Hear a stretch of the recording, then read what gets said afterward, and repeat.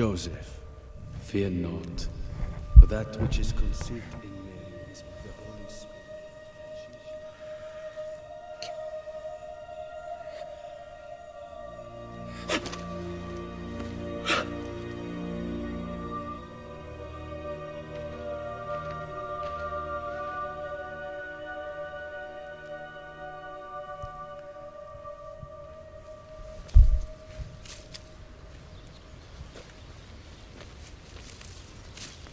Mary.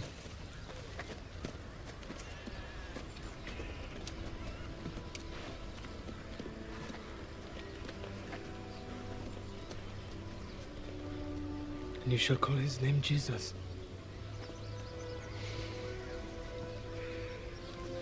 For it is he who will save his people from their sins. I know. Mary, God showed me. An angel came to me in my dream. Believe me. I believe you. Your child will need a father. I will declare him as my own. People, they will not look at you the same. They will not look at us the same. You are my wife. I am your husband. That is all anyone need know.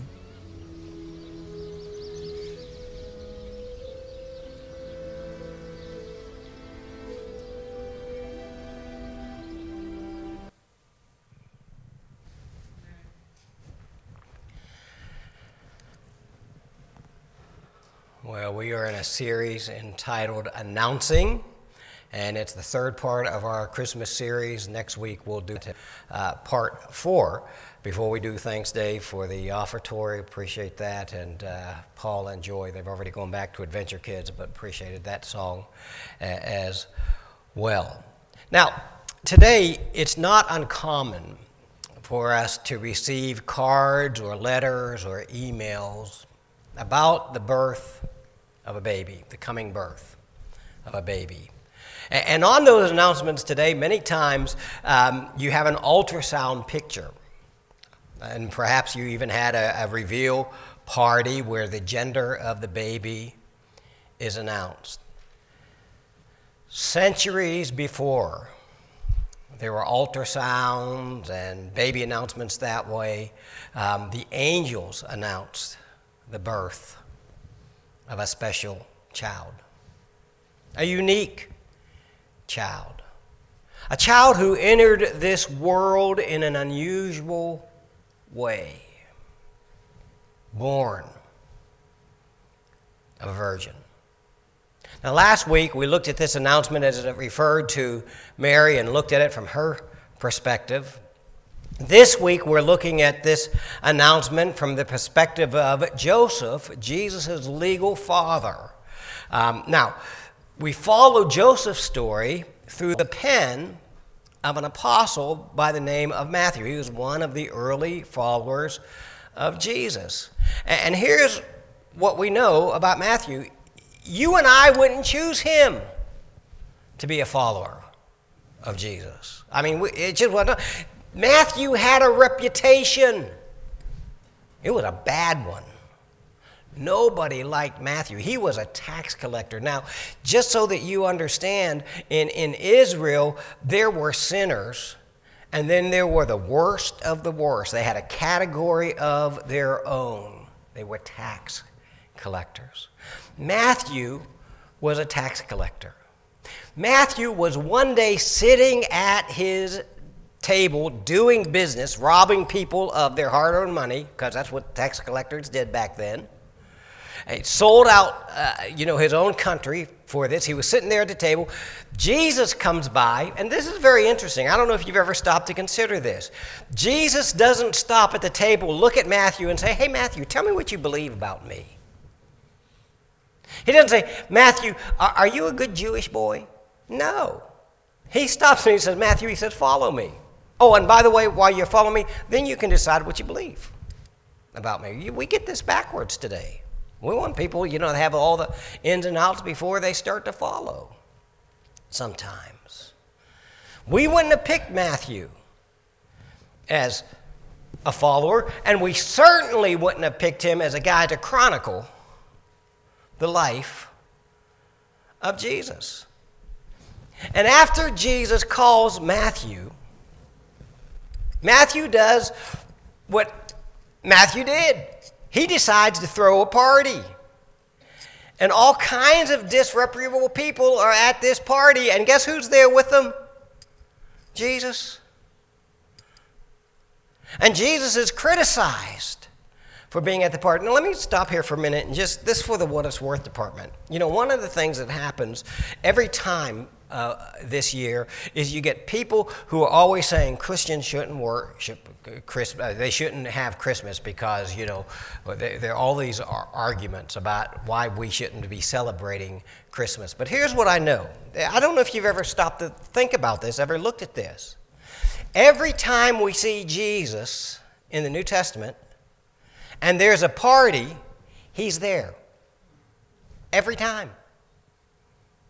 He was always looking for reason to celebrate. If you look in the Old Testament and you have God, you know, developing the rules for Israel, it is full of celebrations. We shouldn't be looking for reasons to get out of celebrating. We should be looking for more reasons to celebrate. You know, so celebrate Christmas. Have a good time. Enjoy it. Stop worrying about all of this stuff. You know, it's too commercial. It's not this and it's not that. No, come on. Celebrate. Celebrate. Now, again, Matthew, like so many of Jesus' followers down through history, you know, it's not somebody that we would have thought about. And we certainly wouldn't have picked him again to write about Jesus. And Matthew's account is early in history. As a matter of fact, you need to know this. Matthew was written between 60 and 65 AD. That's when Matthew is written. And Matthew's purpose is to present Jesus as the King of the Jews. Now, you know, people all the time, they wonder, well, why are there different things in the eyewitnesses' account between Matthew, Mark, Luke, and John? That's because they were emphasizing different things. Matthew presents Jesus as king. Mark presents Jesus as servant. Luke presents Jesus as Son of Man, speaking of not only his humanity, but also the fact that he's Messiah for the Jewish people. That was the title from Daniel, Son of Man. And then John presents him as the Son of God, and that's why there are differences in the gospel accounts. Now, Matthew's purpose, again in his writing, is to present Jesus as king. So he starts his book with a genealogy through the legal line of Joseph, so that the people will understand he can rule on the throne of David. Now, the reason I want to point this out is because that word genealogy that is used in verse 1, this is the genealogy of Joseph, that word is also used at the beginning of our text today when he says this is how the birth, that's the word genealogy, this is how the birth of Jesus the Messiah came about. His mother Mary was pledged to be married to Joseph, but before they came together, she was found to be pregnant through the Holy Spirit. Now, it's no accident that Matthew dedicates the first 17 verses to Jesus' royal genealogy, the legal bloodline through Joseph to David's throne. In verse 18, he uses that same word genealogy to present the divine genealogy of Jesus, Son of God. One commentator says that he uses this particular word to establish Jesus' origin from his heavenly Father. But the bottom line here now is we have four witnesses who speak about the virgin birth. You have Isaiah, who spoke about it 700 years before it happened. Then you had, last week we looked at Dr. Luke. Now, Dr. Luke is a physician. If anybody knows where babies come from, it's a physician. And Dr. Luke says, virgin birth. Then we saw Mary last week. Mary knew her own condition. She knew she was pure. She knew she was a virgin. How can this be? I am a virgin. How am I going to have a baby? And now Matthew reports, before they came together, she was found to be pregnant through the Holy Spirit. Virgin birth. Then he continues. Because Joseph, her husband, was faithful to the law and yet did not want to expose her to public disgrace, he had in mind to divorce her quietly. Now, most of your translation says, because Joseph was a righteous man.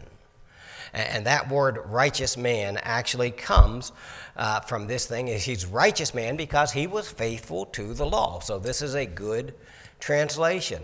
Joseph was a religious man who wanted to do this right.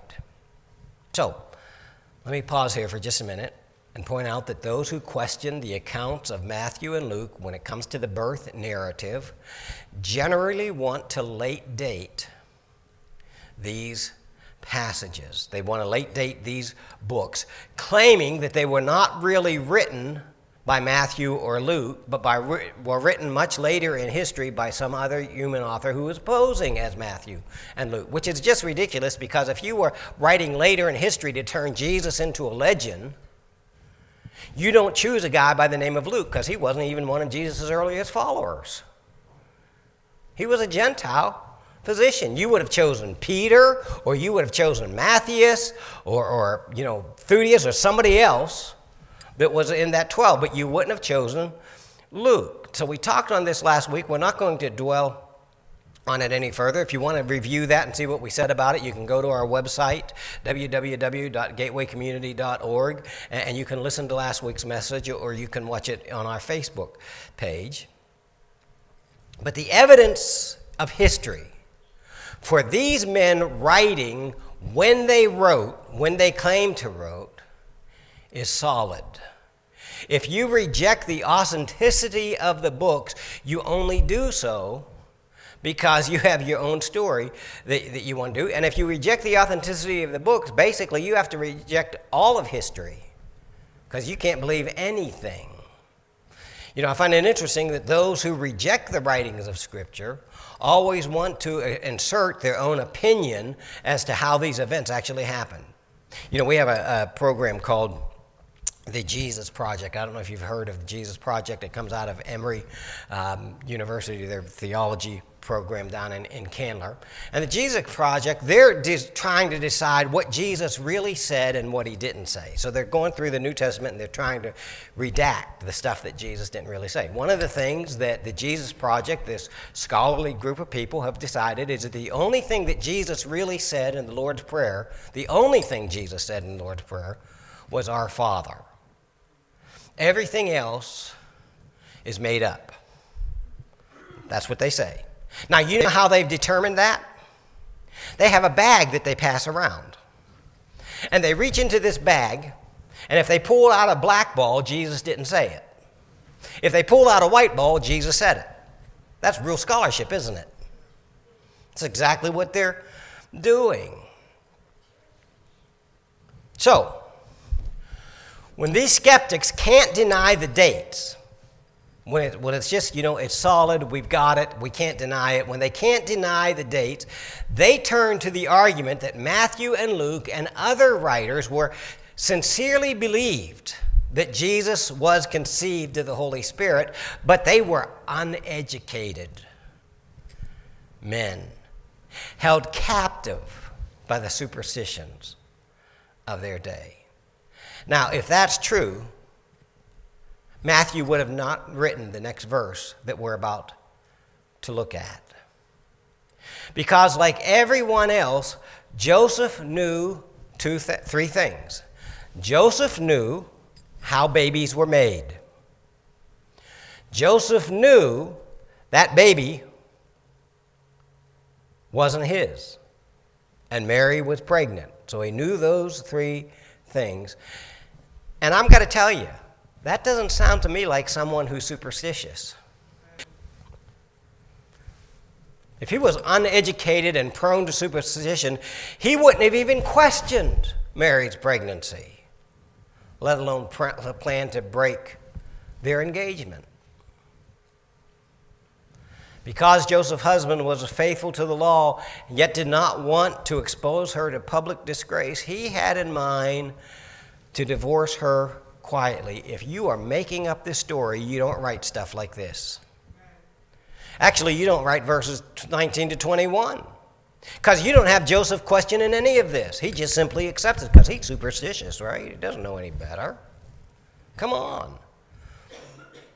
Furthermore, if you're making it up, you don't give the birth announcement in one sentence, because men don't do that, do we? If you're making this up, you elaborate on the information. You don't drop one line and then move on. Simply not characteristic of human nature to do this, to try to describe something so absolutely momentous and marvelous, and do it in such a brief manner. Our inclination is to expand, to elaborate, try to give as much detail as possible.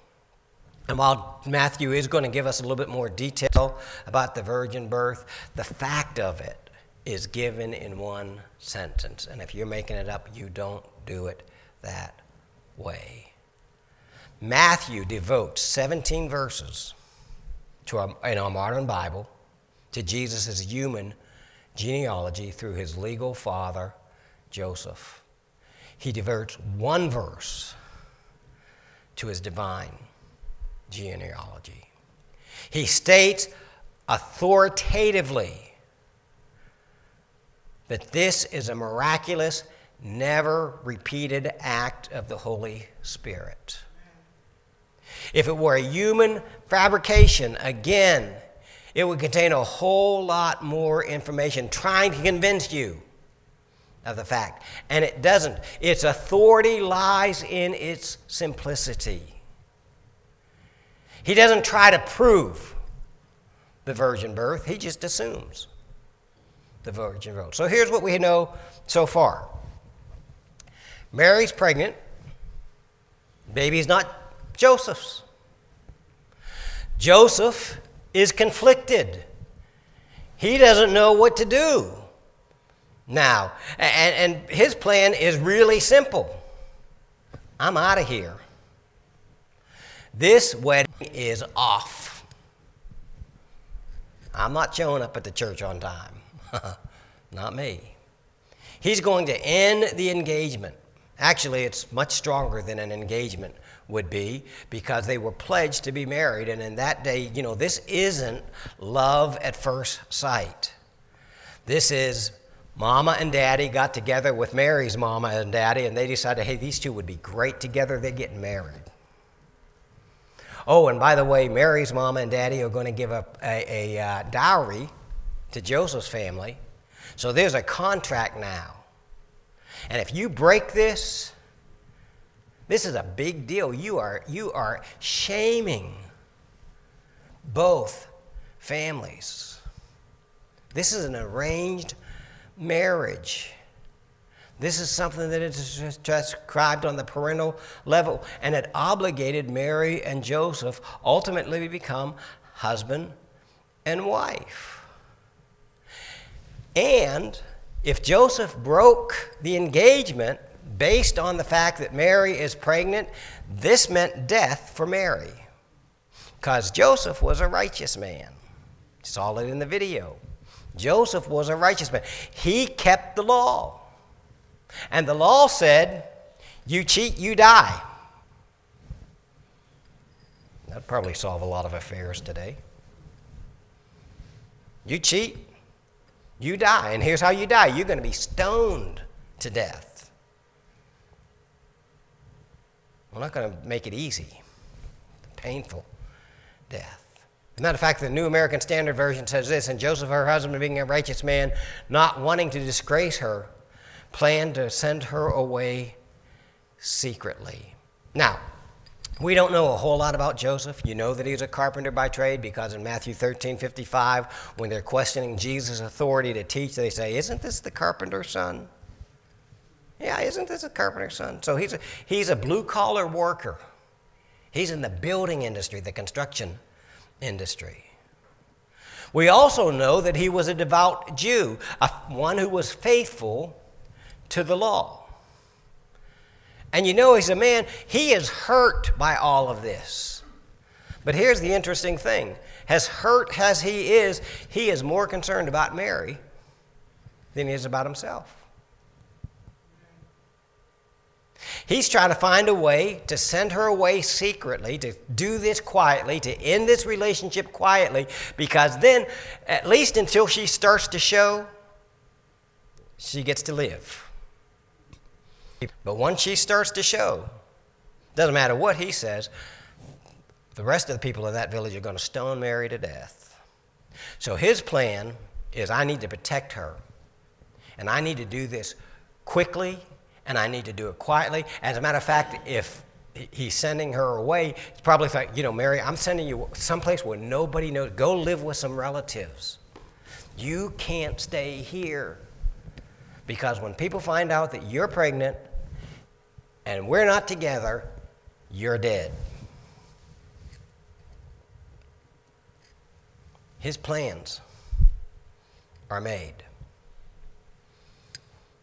But after he considered this, an angel of the Lord appeared to him in a dream and said, "Joseph, son of David, do not be afraid." Stop being afraid.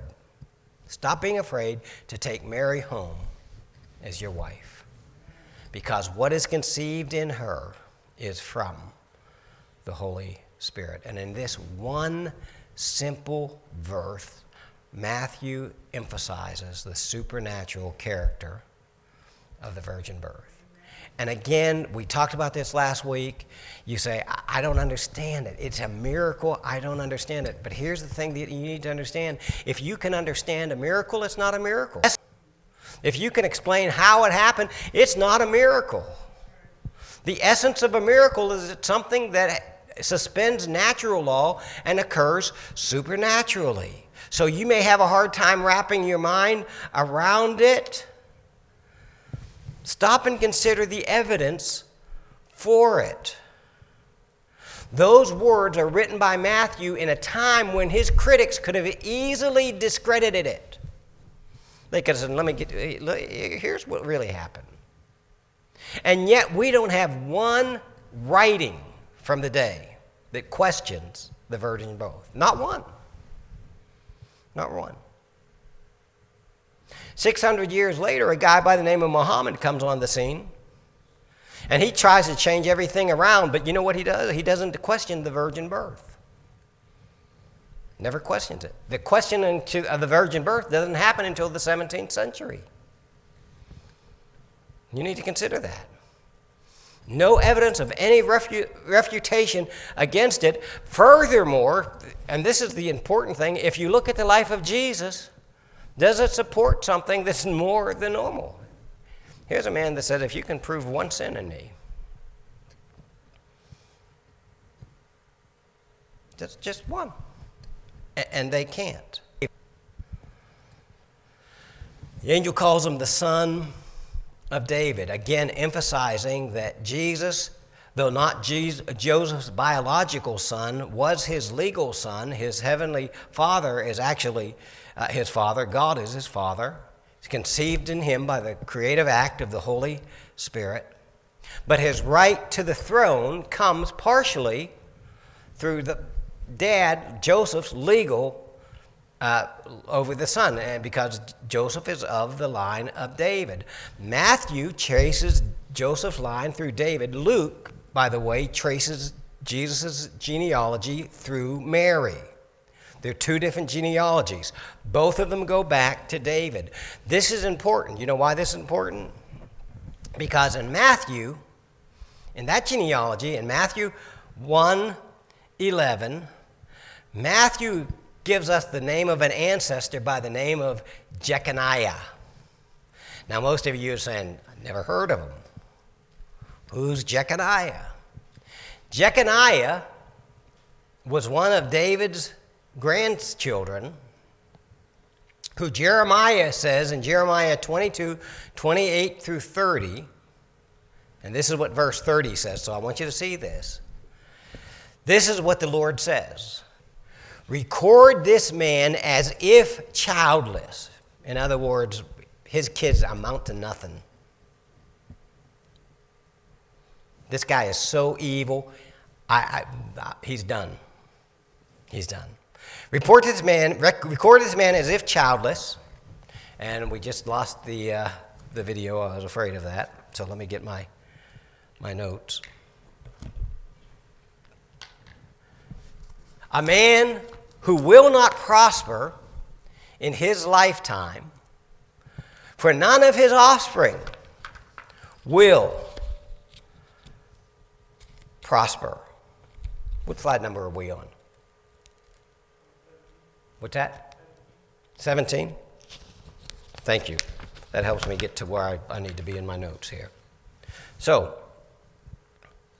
if Joseph was Jesus' biological father, Jesus doesn't get to reign on the throne of David.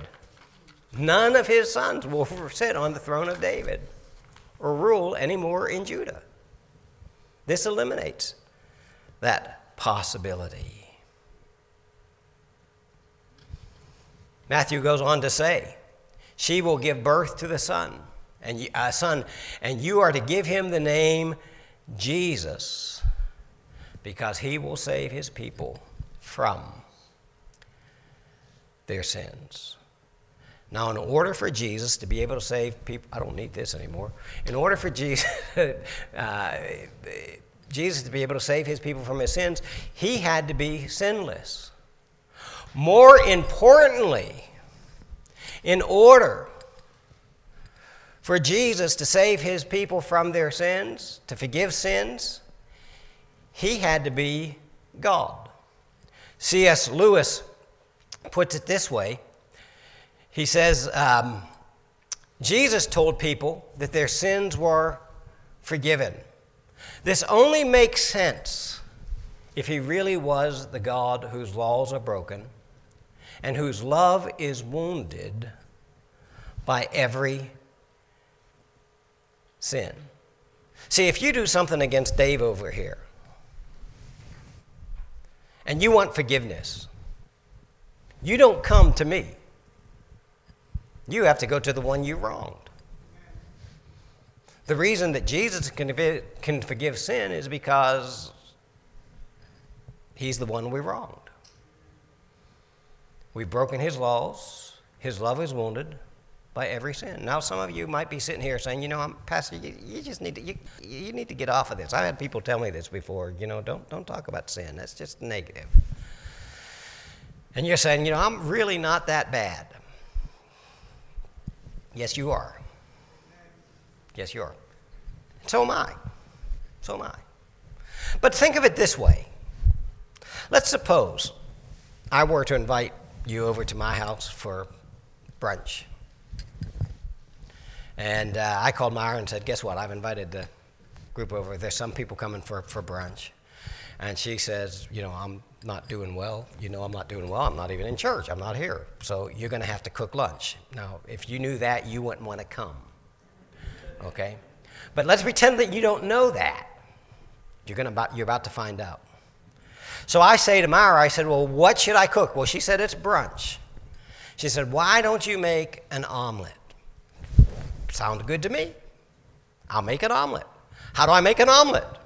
She says, well, you need milk and cheese and onions and green peppers or red peppers. We'll use red peppers we'll use green and red to make it Christmassy. And then you're going to need, because I've told her how many people are coming, she says, you're going to need 5 eggs, at least 5 eggs. So I go to the refrigerator and I gather all the stuff up and I put the milk and I put the cheese and I put all the stuff in a bowl. And then I go back and I grab the carton of eggs and I pull out the carton of eggs, and there are only 4 eggs. Now, I'm a literalist, so she said I need 5 eggs. So I go back to the refrigerator and I start looking around. And I come to the refrigerator, and at the back of the refrigerator, there's one egg that's sitting there behind everything. And I pull that puppy out, and there's a little hairline crack in it, but I don't think anything about it until I crack that egg. And the smell almost knocks me out. But I say, hey, it's only one egg. Could I serve that to you? No. Now, let's suppose this. Let's suppose that I crack the egg and I realize it's bad, but before I get it away from the bowl, some of that egg drips into the batter. Can I serve that to you? No. One bad egg destroys the whole mix. And guess what? You can't unscramble eggs. Now, here's how that applies.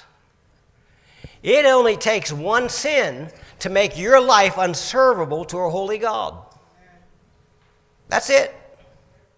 One sin. And it's unservable. And here's the thing. You can't do anything about that because you can't unscramble eggs. But God can. God can.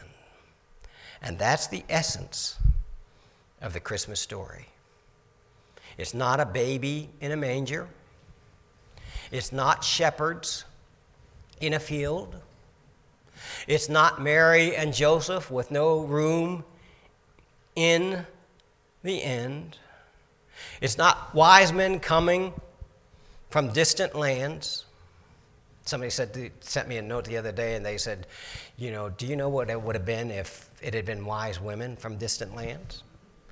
And of course, the answer to that, if it had been wise women, they would have gotten there on time, and they would have brought practical gifts. But it wasn't. It was wise men. They got there a couple of years later, and there you have it. But it's not about all of that. That is not the essence of the Christmas story. The essence of the Christmas story is our Savior came into a fallen world to rescue us. And to drive home that message, the angel continues, all of this took place to fulfill what the Lord said through the prophet Isaiah. Remember that guy 700 years before the things. All of this took place to fulfill what was. By the way, did you know this is only one prophecy, only one, of over 300 Old Testament prophecies that were all fulfilled in the life of Jesus. It's an amazing thing when you think right about this.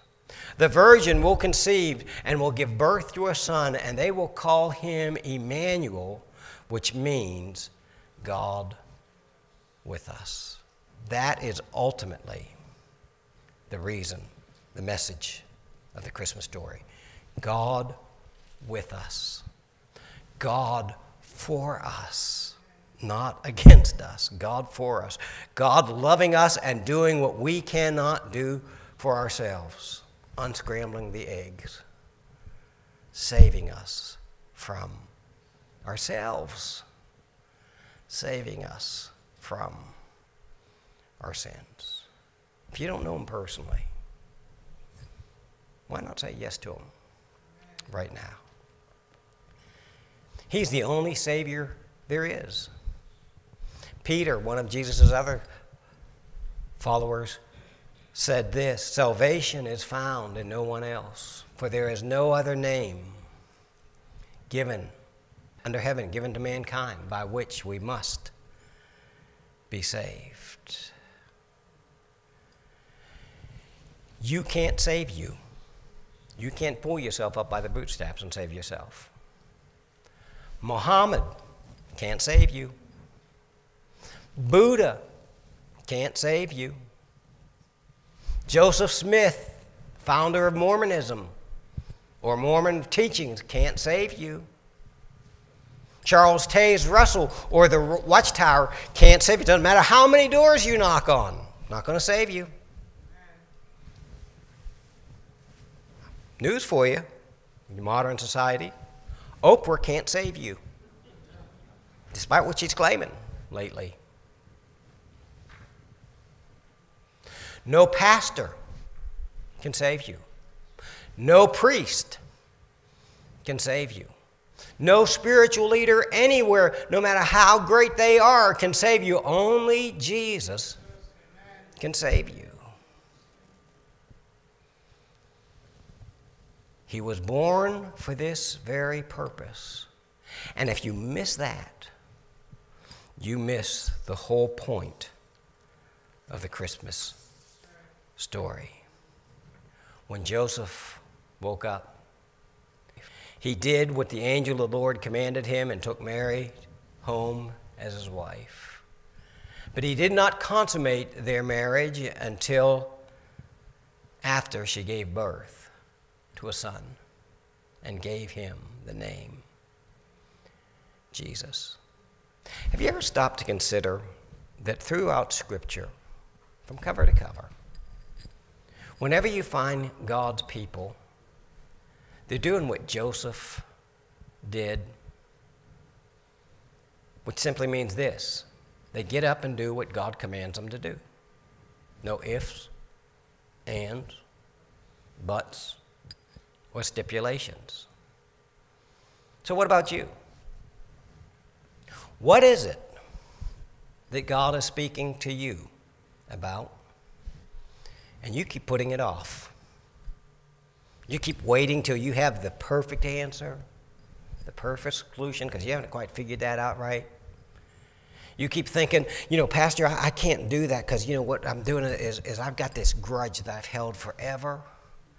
And if I forgive that person, they're going to think that I'm letting them off the hook. Have you ever stopped to think what it would have been like if Jesus said that about you? I'm not going to forgive them of their sins. They'll think I'm letting them off the hook. Think about this. When God asked Mary last week if in spite of her fear she was willing to trust him and become the vessel for our Savior, she said yes. Yes.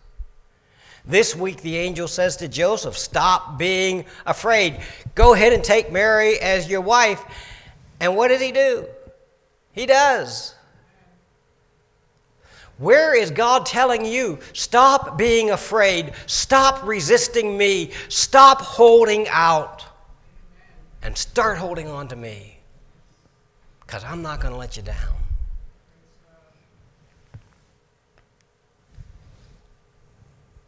Step out in faith. I think if you do, you'll be glad that you did. And one final thought here this morning. Joseph and Mary. We talked about them last week a little bit, but let me remind you, they are poor, unknown people from a small, insignificant town on the wrong side of the tracks of Judea. They are not people we should know anything about today. 21 centuries later. And we're still talking about them. So the question is, why? And you know why? Because they said yes to God. They said yes to God. And if you're a believer, you're here because of that yes. And if you've tuned in and you're watching us on Facebook and you're not even sure what you believe, but you look at it every Christmas, maybe you're here and feeling that same way. You're here because they said yes. Their yes produced the reason that we celebrate the season. So, if you think you are too insignificant to do anything meaningful for God, think again. Think again. Two insignificant people by all worldly standards were the instrument God chose to give us the hope of a Savior. You never know what impact your yes to God will have. on your family, on your own life, on this world. I mean, think about this. We forget this. The people in the Bible are just like us. They're not super people. They're not super saints. They were real people facing real problems. And they never knew, perhaps in their life. Isaiah is a good example of this. I like Isaiah because Isaiah was a preacher. And obviously I'm going to like Isaiah because I'm a preacher. God calls Isaiah and he says, Isaiah, I want you to be my spokesman. And Isaiah said, great. He said, wait a minute, Isaiah. He said, you need to understand what I'm asking you to do. Because you're not going to be a very good spokesman. See, we don't think that. We think, oh man, Isaiah is a great man of God. No. In his day, nobody wanted to hear what he had to say. Nobody liked what he had to say. When he preached, they threw stuff at him. And then he was running for his life. If Isaiah were alive today and he went to one of our preacher meetings, we'd be waiting for him. And this meeting would go something like this.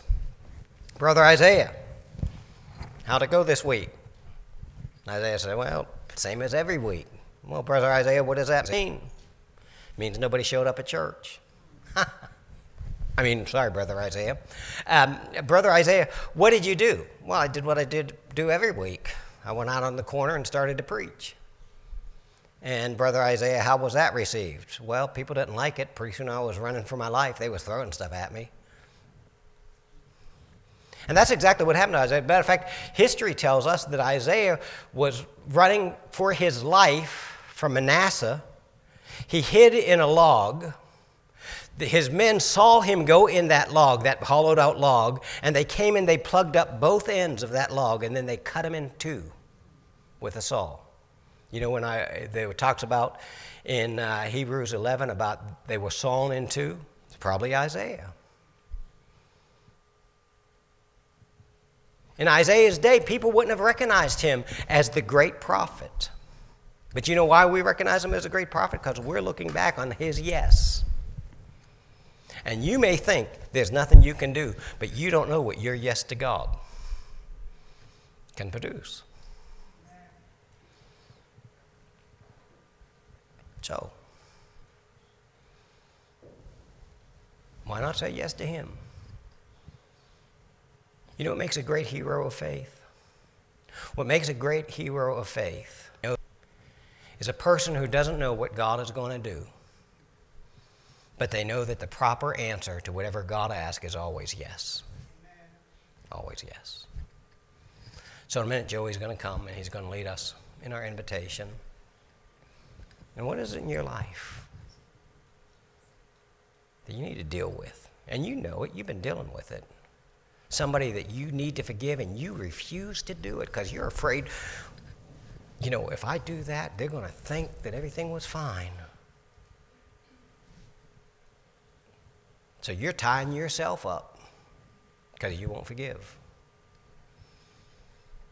Or maybe it's a step of faith in some other area. You might need to change jobs.